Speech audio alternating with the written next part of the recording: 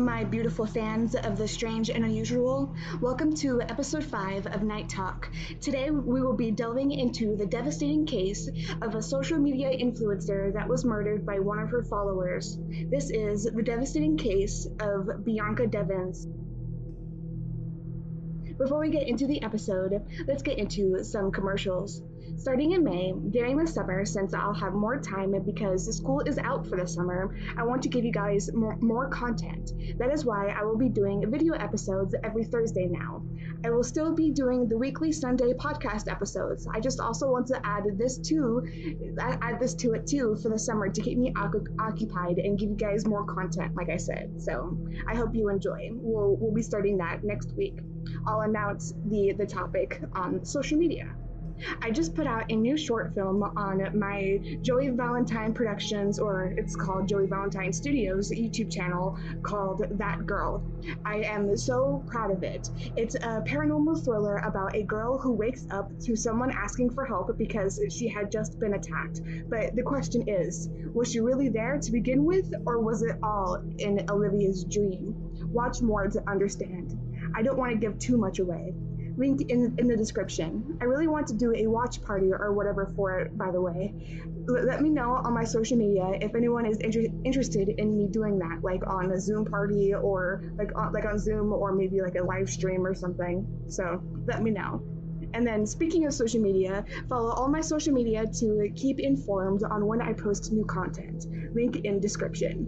Okay, there are a few trigger warnings in this episode. There are mental health struggles, graphic depictions of crime, and things like that. So if you can't handle any of that, I completely understand, and I'll see you in another episode. Okay, let's get into the episode. Bianca's background. Bianca Devins was born in October 2nd, 2001 in Utica, New York. She was 17 years old. She had mental health issues like depression, anxiety, BPD, which is borderline personality disorder, and PTSD, which is post-traumatic stress disorder. She used these mental health disorders as fuel for a career and wanted to be a psychologist when she went to college. These mental health issues also, though, made her family concerned, and that led her to being in and out of the mental hospital throughout her teen years. Because she was feeling isolated from society, she looked to social media to help with that. This led her to meet Brandon Clark on Instagram. After Bianca met Brandon on Instagram, they became really good friends. People were even claiming that they were dating. That is why people were shocked by the post that was made on July 14th, 2009 to Bianca's Instagram. It was a picture of her decapitated. It turns out Brandon Clark was completely obsessed with her, and the fact that they were dating was not true. It was a lie on Brandon's part. The obsession turned deadly, and it took out a beautiful light. Bianca's murder. How Brandon killed Bianca is that he stabbed her multiple times, and you saw that in those pictures that he posted on Instagram shortly after. Brandon's reasoning. Police reports say that Bianca was killed because Brandon saw her kiss another guy, so he got so jealous that he kept slashing her until her head was almost decapitated.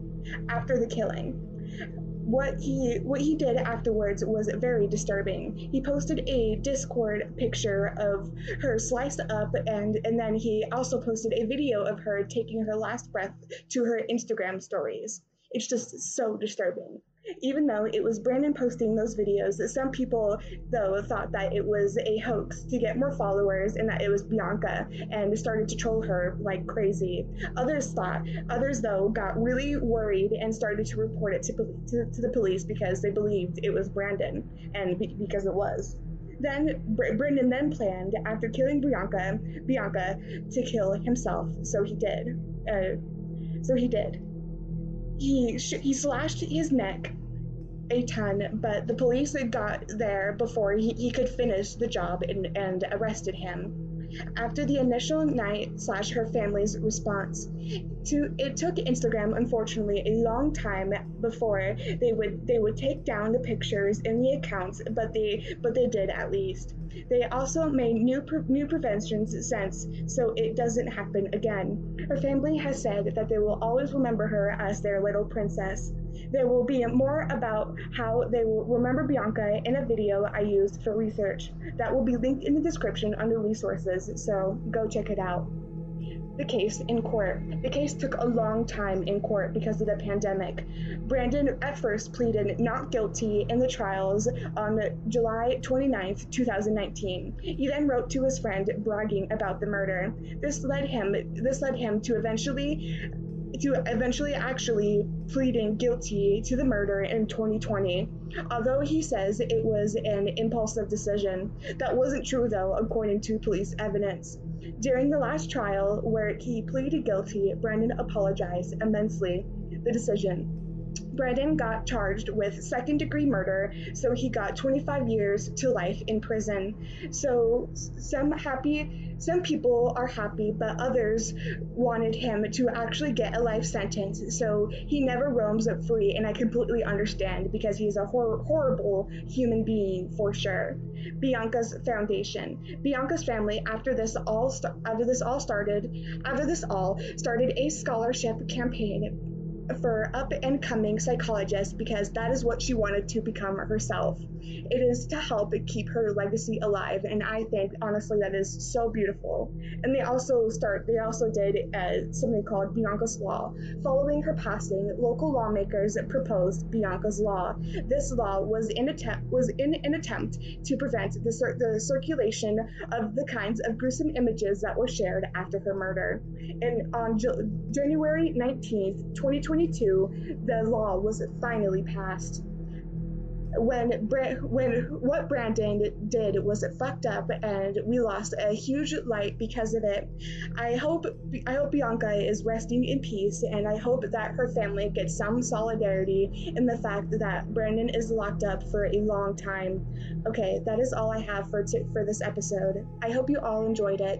I'll see everyone Thursday with a new video podcast episode. I hope everyone is excited for that, so also look out for it.